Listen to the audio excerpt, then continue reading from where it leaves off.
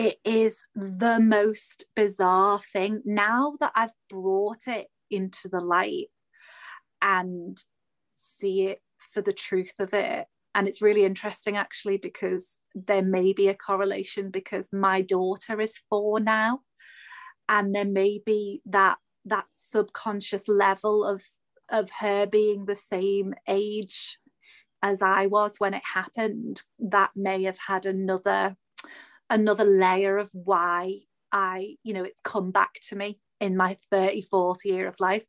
But I essentially have always had one vivid memory that I knew unequivocally happened.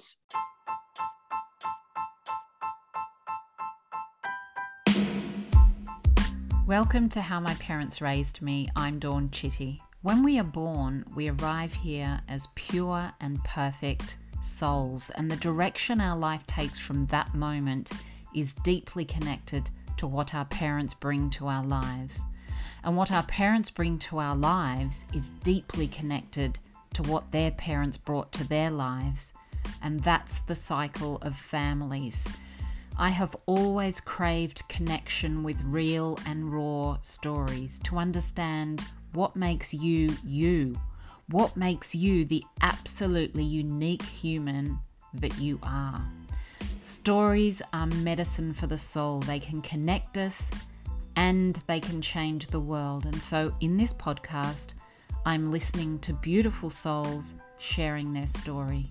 What happened to them, how they got through, and how they have healed and thrived despite everything to arrive right here in this moment. Content warning: if you are triggered by the themes of this podcast, please seek a helpline in your city. Hey beautiful souls, I hope you enjoyed my chat with Emma last week and you're excited for part 2. We are picking the conversation up as Emma is talking about the way her mum was able to love her so openly when Emma was diagnosed with cancer. Emma describes that as one of the times in her life that she felt the most loved and most deeply connected with her mum. But once Emma's cancer treatment was finished, her mum slipped back into old patterns and became distant once again. We're also talking about an adult diagnosis of ADHD and how that can impact a life. And also what happens when you're in a situation as a little girl where you need to share something deeply important, but you never tell a single soul. That is heartbreaking though, because you would have been able to see that your mum could give you that love when she thought, maybe she was going to lose you. It's interesting that then when you had finished your treatment, it all just kind of finished. That it's impossible to understand, isn't it? Especially when you're quite a sensitive person who just has emotion, and I find that really hard to understand. Yeah, and it's one to really, really think about the power of these patterns. And it certainly has been the case with me as well. The universe will sort of present you with these hardships. It will present the pain point that needs to be looked at, and it will give it to you time and time again until you learn the lesson. But if you don't continue to, like I said with my own kids, these are new muscles that I'm practicing here, and the awareness of it is the beginning, but it is not the continual, perpetual, ongoing work of rewriting that script, rewriting that in every single challenge and moment that you have. Your pattern is going to rear its head, because it's the way our brain has been shaped for years and years, and in its formative years, and it thinks that it's safety, and so my mum has had this huge shock that's just made all of those patterns just drop temporarily. But as soon as that threat of me dying is gone, because she hasn't had an awareness, she didn't, in her mind, she's no different. She was probably no different. She doesn't see what she's like. If she listened to this, she would be heartbroken. Well, I hope she'd be heartbroken, but in her more triggered moments, she'd be angry and she'd be insulted and kind of really defensive. And it's hard because I would love to sit down with her and have this conversation, but I know that I would be met with, don't be ridiculous, you know, it would just come right up.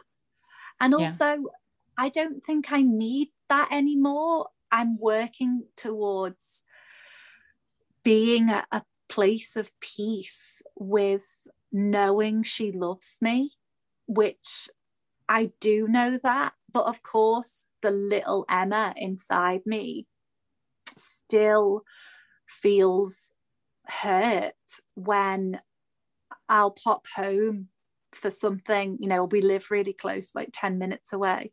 I'll pop home if I'm passing, and well, this particular time that only happened a few weeks ago, I came through the door and she was in the corridor going into the living room, and she just glanced up at me and she just frowned and walked into the living room and shut the door. And it was so hard and so horrible to be met with that reaction from my mother. And that's been our history, you know. Always she has a real she has a real trigger around people wanting something from her. She thinks that she's being used, you know. So my presence, she thinks, what does she want from me now? You know, and so she doesn't even know it, but then there's the scowl and just the not even saying hi. And she doesn't even know she's doing it, Dawn. She doesn't know she's doing it. Yes. Oh my gosh, that's so hard. That's so hard. It's so hard because, like you say, we know that our parents love us and we want our kids to know how much we love them, you know, and so all the stuff that goes on around us, it's just often telling those that we love the most all the things that we don't want them to think. You know, she, like you say, she would probably be devastated if she thought that that's how you feel when you interact. She'd be devastated, but it's just stuff that we're not aware of. But tell me, what do you think having cancer taught you about life and death? Yeah, I mean, the most beautiful thing, other than my mum showing me love with the cancer, was that I didn't feel scared at all, which was a surprise. I felt completely at peace, and the anxiety and depression that I'd had, with that leaving me, I realized that life could be this good, and that if I lived through it, which I kind of just knew that I was going to, well, I didn't really dwell on it. It's really bizarre, but with feeling so liberated, I was like, I can live like this, and I'm going to live so much better. And there's such a freedom in remembering that you will die one day, and that we are all going to die one day. And it's the age-old saying of, like, you know, live each day as if it was your last. you know, which you can roll your eyes at and be like, yeah, but I've got bills to pay and all of the mundane stuff. But it is true. And it is it's brought an excitement and a passion to my life that makes me just have such a desire to be authentic and make an impact while I'm here, and be peaceful. It's the peace that's always eluded me, you know, just the stillness. I've always been a kind of do person, and last year was diagnosed with ADHD, which made all of that make perfect sense. ADHD is actually really strongly linked to trauma, and I think I didn't stand a chance, to be honest. I see ADHD in my dad, and I also see the trauma of my childhood, and I think no wonder I've just been this crazy, feeling so out of sync with a world that felt so different, and like felt like everyone else was able to do adulting in a way that I have never and still don't feel capable of doing. I was actually going to ask you about that, because that was part of the whole COVID step back and take the time, and out of that came this ADHD diagnosis, didn't it? I see. My dad certainly has ADHD traits, and it was, to be honest, the diagnosis was such a I mean, my dad wouldn't admit it, but it was more of a relief to him probably than to me, because I was very successful at masking my ADHD, probably because of how my mom did raise us, quite strict on deadlines and doing things quickly and on time. And you can, ADHD is, you can completely conquer it with good habits if you know what to look for. So since I've been diagnosed, it's like, just rather than thinking, oh, I'm not going to do that because it doesn't feel like I should have to remind myself to get a shower, because nobody else has to remind themselves to get a shower. But I will never know how long it's been since I'm just so terrible with personal hygiene. But now I've been diagnosed, I'm like, oh, that's why, you know, just like these little things. And so I'll set it as an alarm, as a reminder, like, you know, you need to wash yourself today, Emma.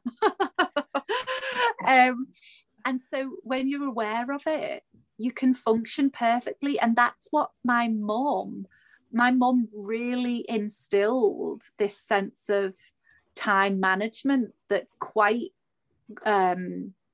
amazing for an ADHD person to have the time management that I have. I mean, when I say time management, I'm more referring to being punctual to things.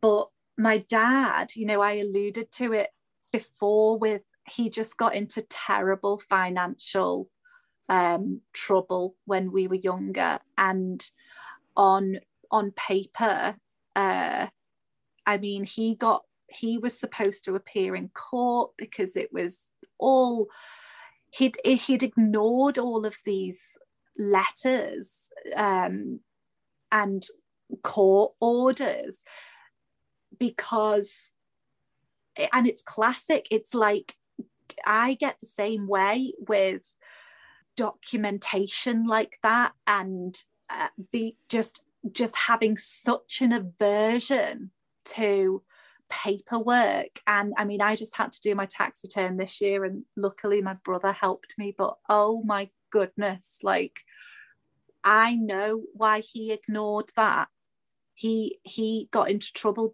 for not paying his taxes, and then he got sent a really small bill that he had to pay, and he could have paid because he had the money to pay, but he didn't pay it. And nobody in the family could get their head round how he couldn't have done that. Like, that most basic thing, why couldn't he do it? And then on top of that, be getting letter after letter and ignoring it. And because he ignored it, Dawn, they went after him for everything. And they were just like, we're going to backdate this for, the past 5 years, and we're going to, times it by this amount. And it suddenly became, when he didn't show up in court, it became this huge bill. And that's when we had to sell our house, because he wouldn't declare bankruptcy, because that's what his dad had done. Patterns, Dawn. Oh my gosh, that's so hard, isn't it? I just really feel for your dad there, because he wouldn't have had any idea about what was going on there, and neither would anybody else around him. So we're so lucky that we have so much more information these days about things like ADHD, but I feel really a lot of sadness for your dad at that point. And so, does it mean that you've had ADHD since you were a kid, or is it something that you develop? Yes, it's so if you've got ADHD, then you've had it for your whole life. So it makes sense to me, looking back at my childhood, when I looked into ADHD in girls, it presents completely differently in girls. And so it was actually a friend that I'd met online that flagged it up to me, that she saw a lot of similar traits in me as she had, and just similar issues. And she'd been diagnosed with ADHD, and she was the one that opened my eyes to what it even meant, and how it can show up in girls and look completely different. Because I was of the very mainstream, quite ignorant, like tunnel view of what ADHD meant. And so I was like, oh, well, I got really good grades. I was an A student. You can't be an A student if you've got ADHD. It's completely not true. ADHD has no bearing on intelligence whatsoever. And actually, I had a very, very good mind for cram revising. So talk about work in a system that does not accurately portray, somebody's ability, because essentially I would cram revise and then just regurgitate, and ADHDers have a very high ability to hyper focus, which was another thing that I didn't know about ADHD that really went in hand with my childhood, especially with art. It was like, basically, when you go into a hyper focus, you forget to even go to the toilet, you don't eat, you don't, it's an extreme example, but it is true. You're so consumed in that moment of really you're just in it. Hyperfocus says it all in what it's called, doesn't it? But that was me through and through, and I could hyperfocus. I remember my English A-level exam was a Shakespeare play, one of the Henry the whatever. I don't even know the name of the play, but I got an A, Dawn. Got an A because I read the York Notes 2 hours before the exam. I read the York Notes, which I don't know if you say that in Australia, if you say Cliff Notes or, essentially the summary of the play that I hadn't read the play because I was in the pub drinking. And luckily, I was so lucky that one of the questions was quite vague, and it was just like, describe how France showed power over England over the play. And because I'd read the York Notes, I just regurgitated it and got an A. It's oh my gosh. ridiculous, so ridiculous. Wow. And yeah, it was, I mean, I'm not saying that I did that for everything. I was less academic, but lucky enough to still succeed with the academic ones, but all of the options that I chose were creative. So I did textiles, graphics, and art and drama as my additional options. So what do you think is the link? You said that ADHD and trauma you think are linked. If you Googled indicators that you've got ADHD, it would be, lack of concentration, motor mind, lots of things like that would come up. And if you Google trauma brain, they're just almost like for like the same points come up. And I think that's why when someone says, oh, I've got ADHD, this is what ADHD is, and people are becoming more and more aware of what it means to have ADHD. Now it's talked about. There's ADHD Awareness Month, but a lot of people I know since my diagnosis, so many people go, I think I've got ADHD. I think I've got ADHD. And they might, I wouldn't ever say to somebody, you don't have it.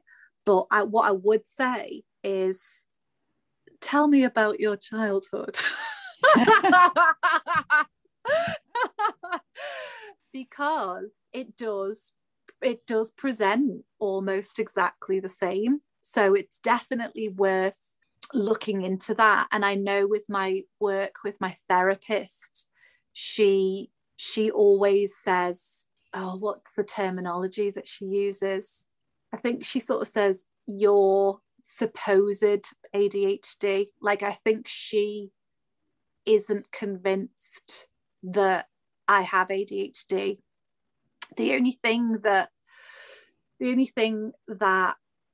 makes me fairly certain I've got ADHD is that I 100% see it in my dad, and I think that his dad had it, and I see it in my daughter as well. So that genetic element of ADHD, I feel like I know that runs in our family. There's too much of a correlation with that to doubt it. I don't think my therapist has been sort of explicit with it, because she says this about a lot of things that she refers to. She sort of doesn't say things as black and white. She likes to sort of, I guess, lean away from labels, because essentially it actually doesn't matter. It's a label, which is fine. It's like, oh, I've got ADHD, so I'm a bit like this, but who cares? It's like,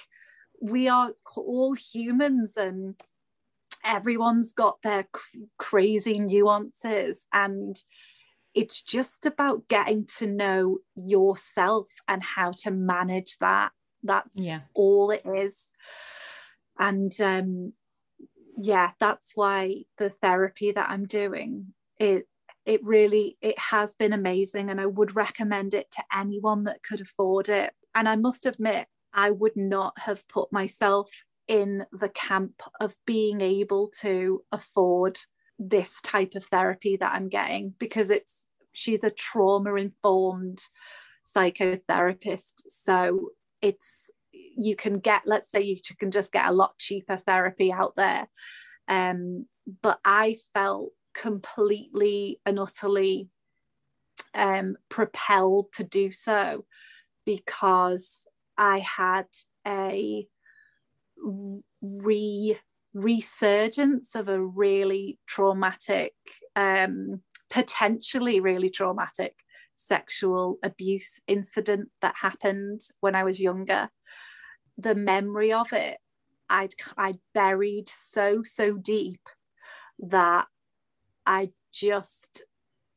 it was in the back of my mind, but I never looked at it. And I think because of all this self-development that I'd been doing over the past 12 months with my brain kind of going to those places, this incident just came back to me, actually, from listening to one of your podcast episodes, which was incredible because, and again, I'm going to say it, Dawn, what you were doing is so healing, because that podcast episode where there was a lady talking about her own sexual abuse as a child was the thing that triggered that memory in me.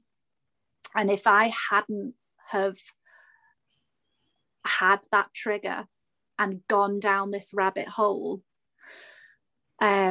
I would never have seen this therapist. I would have said it's too expensive. But because I was dealing with these really quite visceral fear emotions, not memories. I don't have memories of it, but it was like when I remembered it, I remembered the fear, which was strange. But anyway, because of that is what led me to go into the therapy and do this work. And that is off the back of your podcast. So thank you. Oh, wow. That's amazing. My gosh. I do know that this is something that you've been looking at, and so when that memory comes back to you, what has it been for you over the years? Is it something that you've known is there, but you don't want to bring it forward? Or is it something you haven't quite been able to reach out and grab a hold of and say what that is? Because how old would you have been? Yeah, so I've deduced that I was 4 when it happened. I actually thought that I was a lot older. But from photographs of the time, I found out that I was 4, which apparently makes sense as far as how my memory is around it, because my therapist said that at that age, the dissociation around that memory is, yeah, it makes sense to not have to completely black that out and to not have that memory anymore.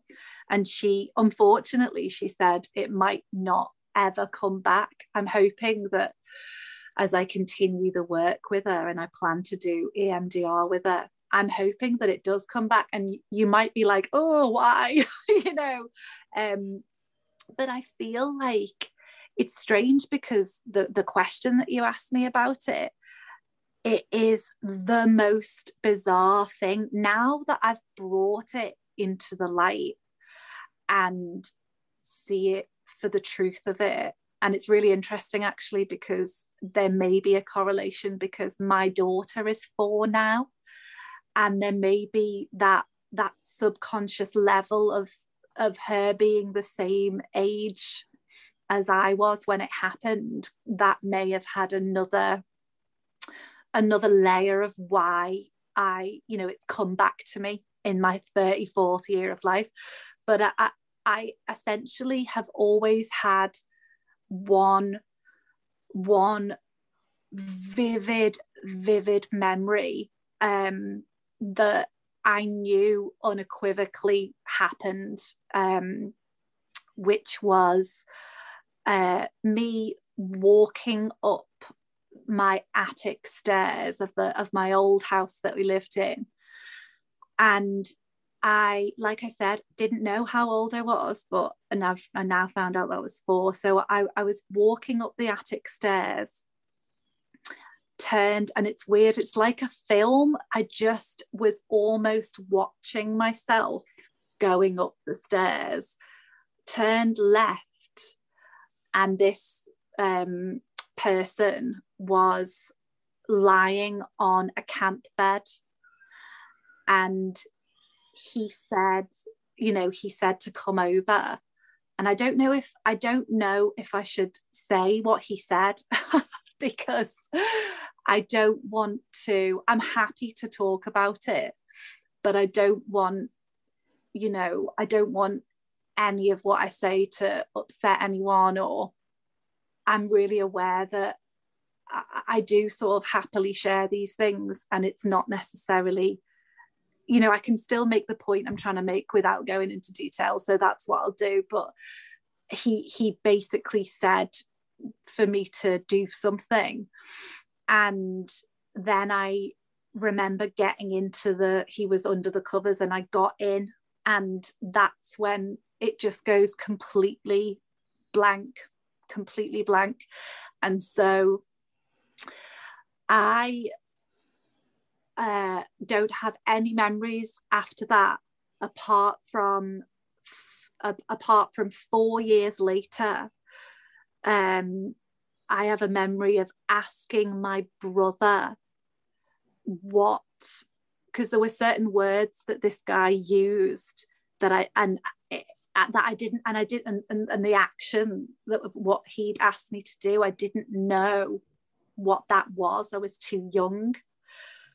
And so I remember asking my brother about it, and that's a very short snippet of a memory. All I remember was that he just acted really weird, and I got that feeling of like, I've done something wrong, and just went quiet about it. And then a few years later, my brother asked me, my brother brought it up with me, so he'd obviously remembered and remembered that he hadn't really responded, and so he brought it up with me, and that's when I just pretended to him that I didn't know what he was talking about. And then it's just been a memory in the back of my mind that hasn't held any weight whatsoever. And whenever it's weird now, because I just think, what was going on with not sort of thinking more on that memory, but because the dissociation was so powerful, I think I just told myself that nothing happened. I think I just told myself that nothing must have happened, and I don't know what happened, and maybe nothing happened. The only thing that makes me think otherwise is that whenever I talk about it, including now, I feel the fear. Like I feel fear talking about it. And that is, there's certain things in my reactions that I know, essentially at the end of the day, no matter what happened, whether it was really horrific or not so sort of invasive, whatever happened, I was petrified, and that's what the therapist has tried to talk me through, because she said, you don't need, similarly with you don't need the label of ADHD. She's like, you don't need to know what happened here. All you need to know is show yourself that love, that you were a 4-year-old who this horrible experience happened to, and yeah, so it was when I first found out, I think, and similarly with the ADHD, all of these things, I was kind of like, oh, see, look, that's why I've been so messed up my whole life. That's the reason, because I have always felt so broken, Dawn, really ill at ease with the world, and to have something to point the blame at. There's something nice about that, you know, to just be like, well, look, this happened to me. But I know now it's everything. It's the huge picture, the trauma that my 5-year-old self had with my dad leaving, that I remember vividly. The weight of that is not less than the weight of this experience. In fact, I think I'd definitely say at this point in time, I'm still in the middle of processing all this, but I definitely say at this point in time, that was so much harder as a kid to go through that heartbreak of my dad leaving, and to hold that in my heart, you know, that when you're that age, you think it's because they don't love you, you know, you think they can't have loved me because they left me. That's all the brain can handle when it's that young. They can't think, oh, but you know, he needs to go and work and all that, you know, that just doesn't exist, because you are the world. You know, you are everything at that age. You can't bring all the other reasons into it. So the peace that comes with giving those heavy experiences the weight that they deserve, you know, that I've always been like, no, that was fine. Like, who am I to even complain? Like, my parents didn't even divorce. Like, I've got loads of friends where their parents divorced, and it's just bullshit, because it doesn't matter how big or small it seems to be from the outside. It is big if your little heart was broken, and that's it. That's all it comes down to. Absolutely. Oh my gosh.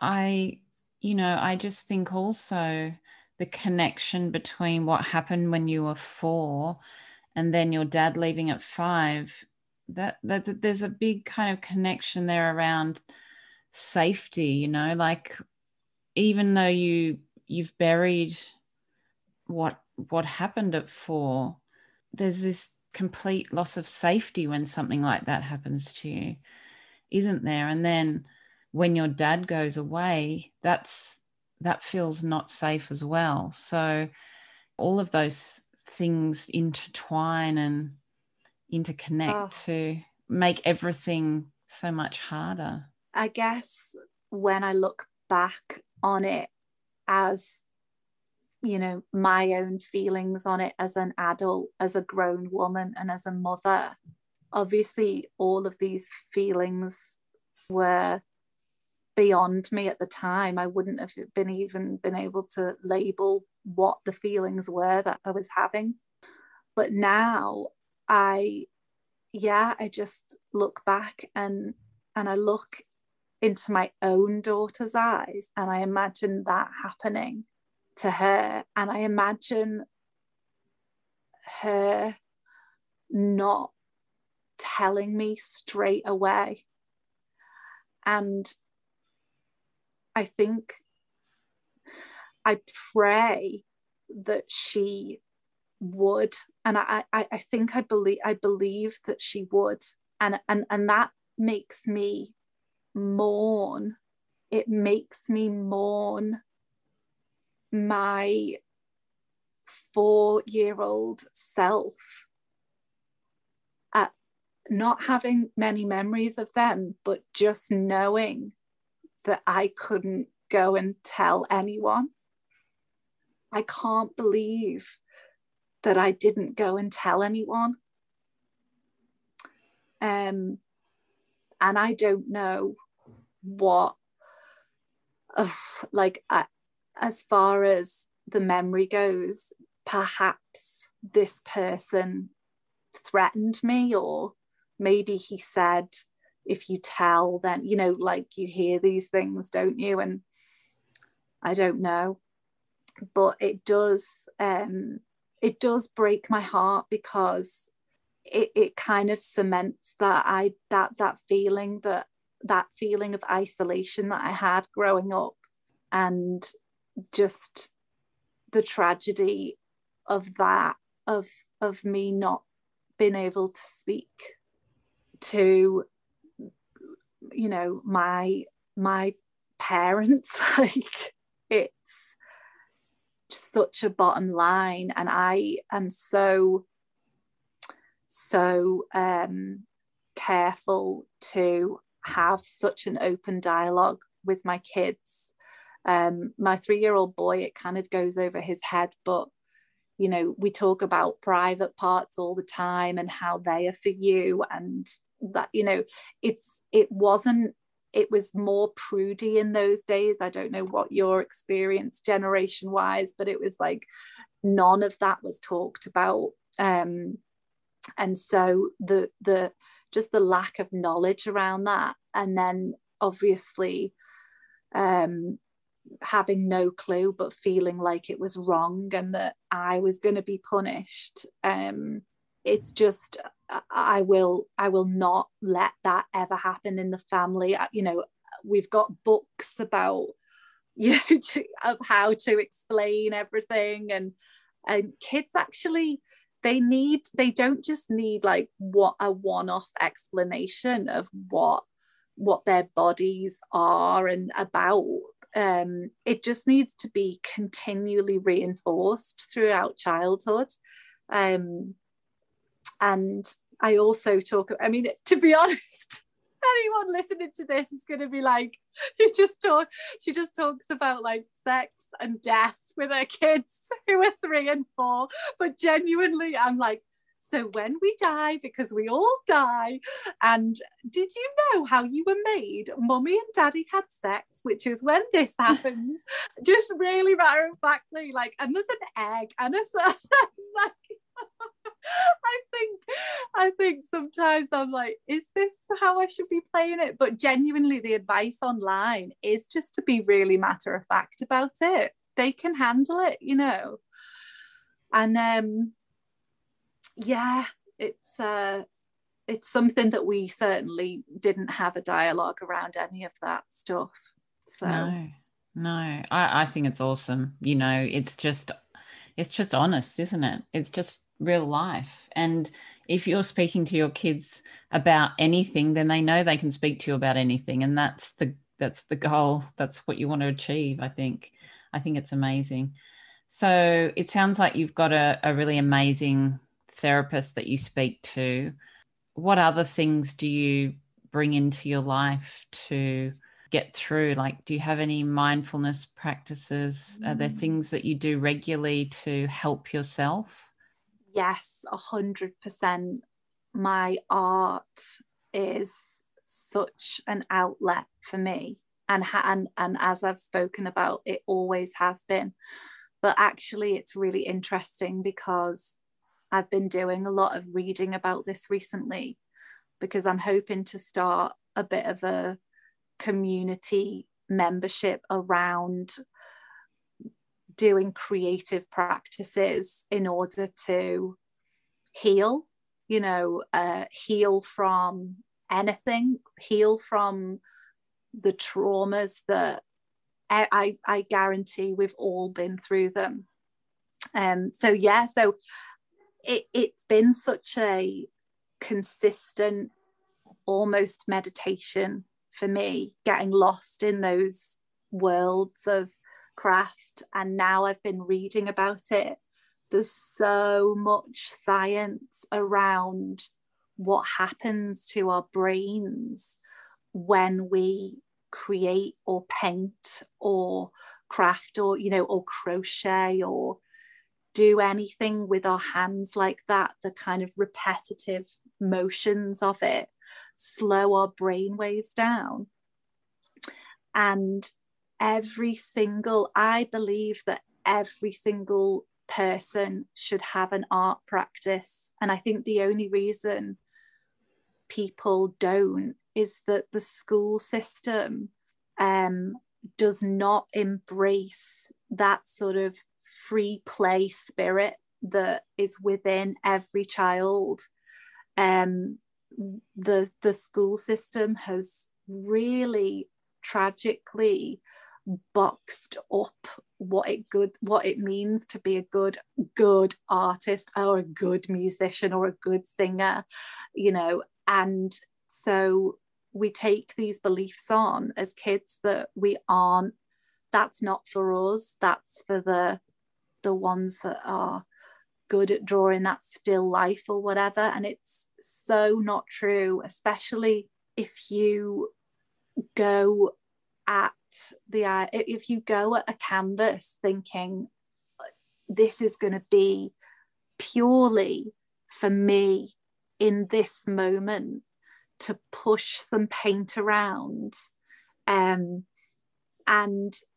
shed all of that weight of like, oh, is this good, it's completely fabricated. It's completely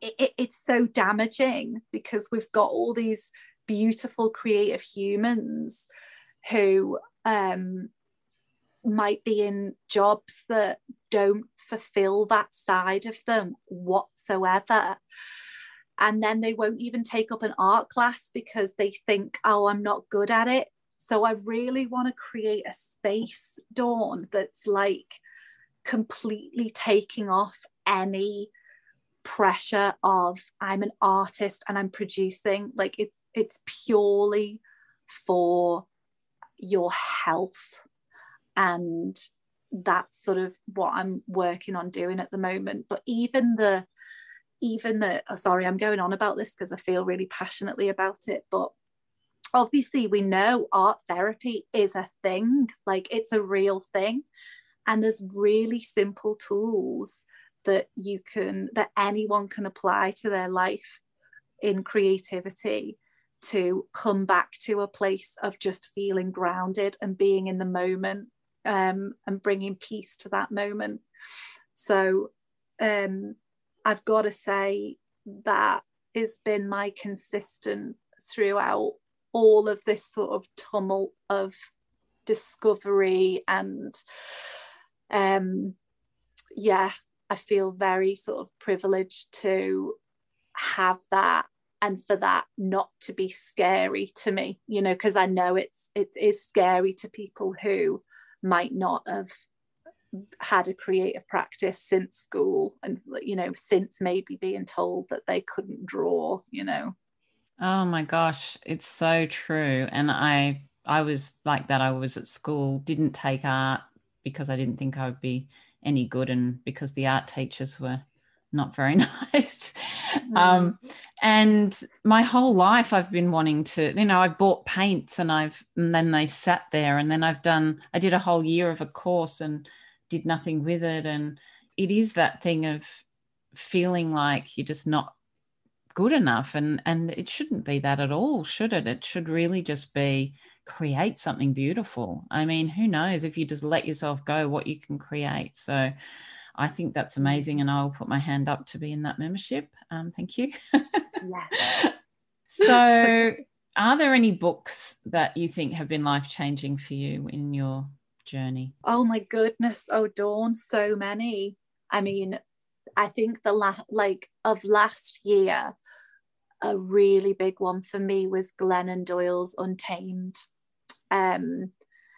It really kind of it dives deep into the sort of the cages that we put them round ourselves, really. Well, they're put round us as kids.